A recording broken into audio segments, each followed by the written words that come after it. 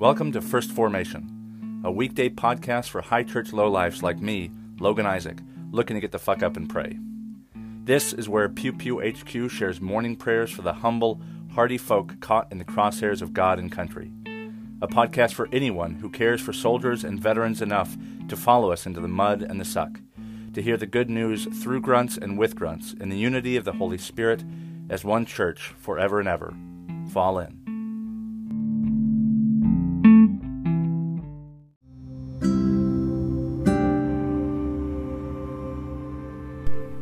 Psalm 27. The Lord is my light and my salvation.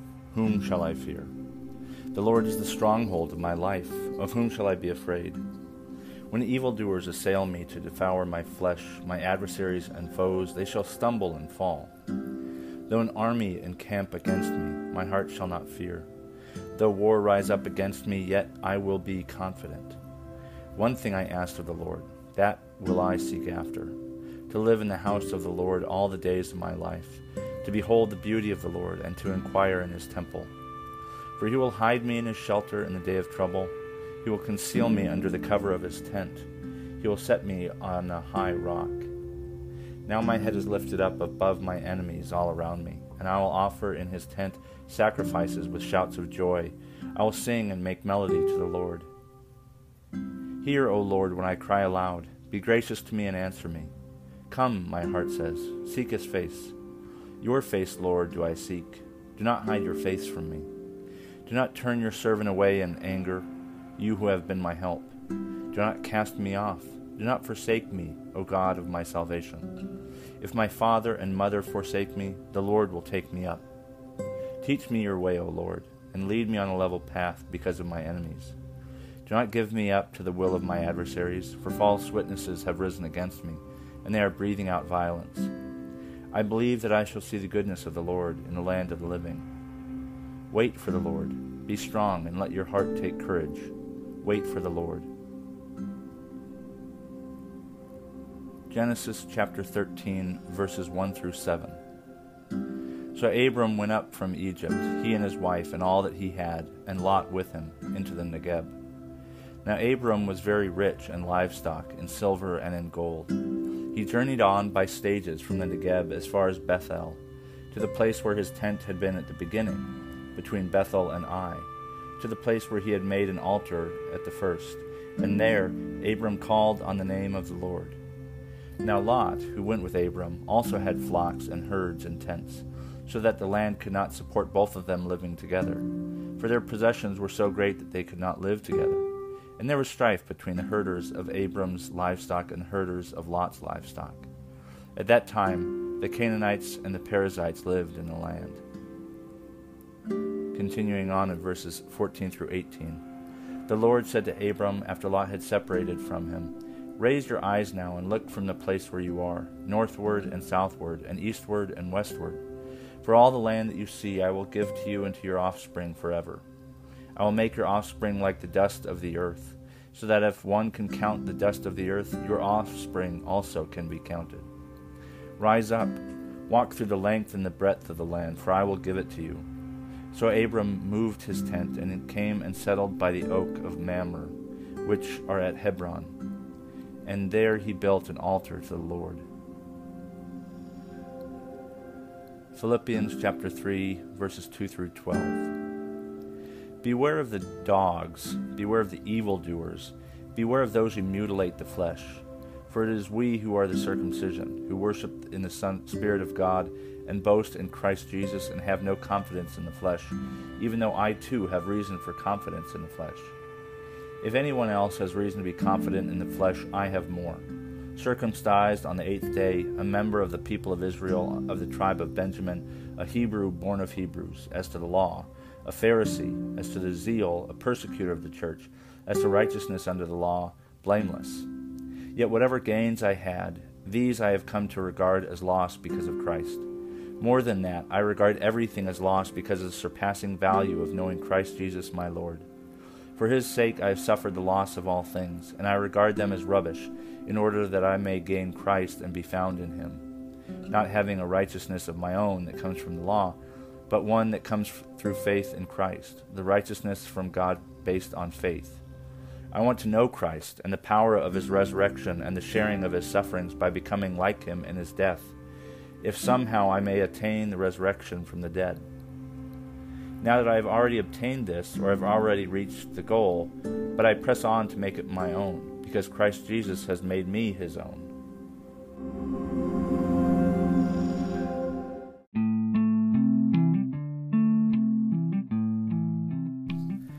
Paul's letter to the church in Philippi, which is shortened to Philippians, is a wonderful work that has a lot of really great material for anyone trying to think about military service and Christian faith.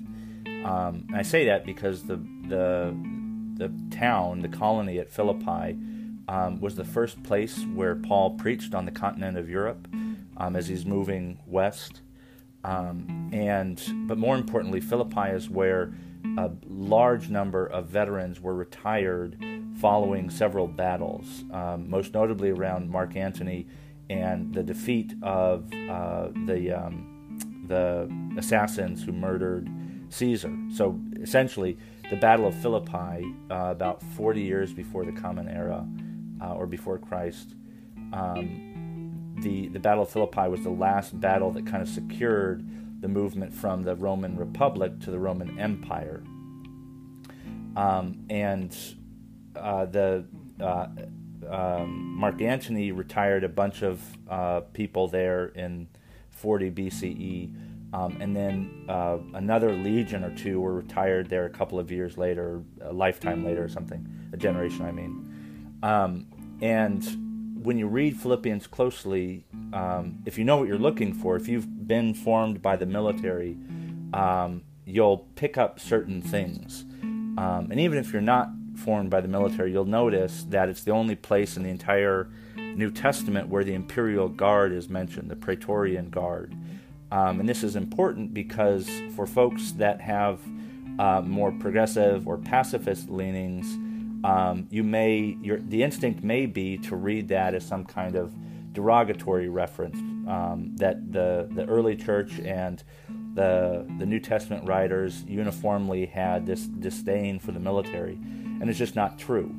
Certainly they had their own internal opinions, but Paul, at least in the letter to the Philippians, is very strategic, and you can't pull from Paul an overarching or general, rejection of military service for Christians, or I suppose Jewish adherents of the faith. But Philippi was largely Gentile, and there's little things that you'll pick up if you are in the military. You'll notice certain things like the only place where Paul says, "Consider others greater than yourselves." He boasts of a friend of his, tries to talk him up to the church at Philippi by saying, he knows what it means to sacrifice for the Lord. And sacrifice is something that military folks know really well. Like, you have to be ready to sacrifice your very life, not just your ego, not just your possessions, but everything that you know and can feel, because it's your body is what does the feeling.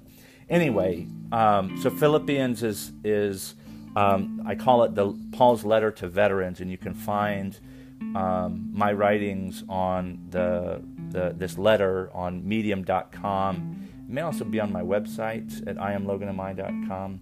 I don't post a whole lot of blog type stuff on Pew Pew's website, but you can find it if you Google Paul's letter to veterans. It got picked up by a Mennonite blog around the same time it first went live. But in this section in particular, and I'll focus on it because I don't want to stray too far from the reading, what Paul is doing is kind of trotting out his combat medals.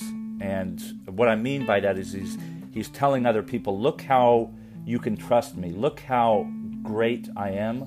Look at my accomplishments and my qualifications. And now as a Jew, he's saying, look, if you want to talk to someone who knows what it's like to be a Jew, I'm that guy. And the kind of coded language of being confident in the flesh and the discussion of circumcision, I mean, that's one and the same. Like, if if you think that Jesus is the Christ, and not just the Jewish Messiah, but the Christ of the whole universe, and Paul is kind of opening this up for the Gentiles in a way that other previous writers hadn't. But if you really think that Jesus is kind of the end-all, get-all, you can't get around the fact, particularly in the first couple of decades after his death, you cannot get around the fact that he's Jewish. Sometimes we forget that, but if you are somehow fascinated by this early Jesus movement, this is an early Jewish movement that is beginning to kind of distinguish itself from what we now know as rabbinic Judaism. But anyway, so he says, look how Jewish I am. I'm circumcised on the right day. I'm a full member. I'm born into this community, Israel, one of these important tribes of Benjamin. I'm a Pharisee. I'm trained in the law. I'm zealous. I've even killed people thinking I persecuted the church thinking that I had it right because, the Jewish faith did not include this Jesus as a Messiah. And then he says he's blameless. And that's like somebody saying, hey, I'm tabbed up, right? I got my Ranger, I got my Sapper, I got my Special Forces, and then I got my fucking Pathfinder, I got my Airborne, I got my Air Assault. You can trust me. I know what it's like. I know what it's like to go through the things that we go through, to value the things that we value. You can trust me. Here are my medals. Here are my badges. And the same letter is where Paul talks about, look, consider others as better than yourself.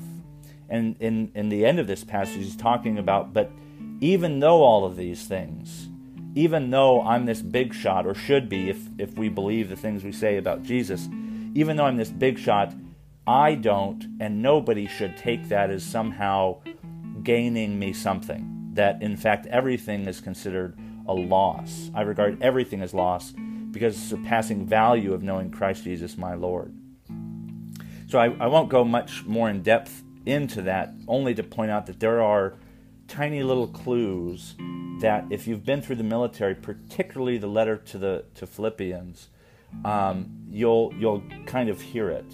And this is why I think I'm trying to create language around martial hermeneutic. And what that means is being able to read the Bible, to read our traditions and our practices, and even our culture through the lens of someone who's been through the military. And I think that not only creates meaning and purpose for Christian soldiers and veterans by being able to identify their own story in some representative way in the story of salvation history, but that also for civilian Christians that hopefully serves as a sign and a symbol that military service is far more complicated and not nearly as binary or black and white as we often think. And so hopefully this a martial hermeneutic that I think Philippians and elsewhere in the Gospels and the Old Testament that I think can really provide some positive value to conversations within the church.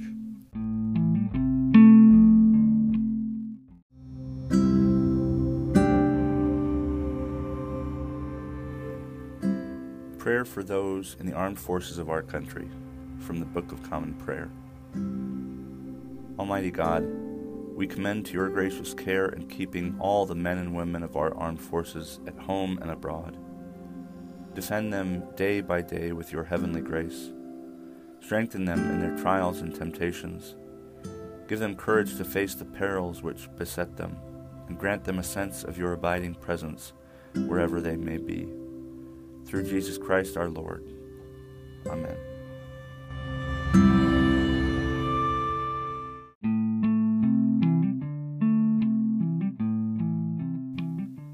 Thank you for falling into Pew Pew HQ's First Formation, where we share morning prayers for the humble, hardy folk caught in the crosshairs of God and country.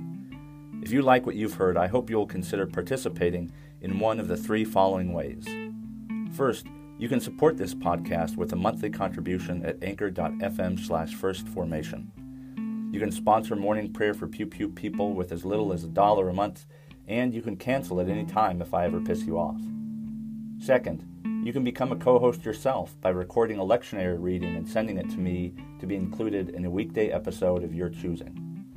Instructions for co-hosts can be found in earlier episodes, and you don't have to be a grunt to participate in First Formation in this or any way. Finally, and maybe most importantly, you can send me your prayer requests of a minute or less with a voice message feature on Anchor's iOS or Android apps. Prayers may be added to a morning prayer episode, aired anonymously if you wish, or kept private for me to pray for off-air. So there you have it. 3 ways to participate in morning prayers for Pew Pew people. I hope you will continue to listen in and maybe even consider participating yourself. This has been and always will be Logan Isaac. Always faithful, always family. Semper Familia.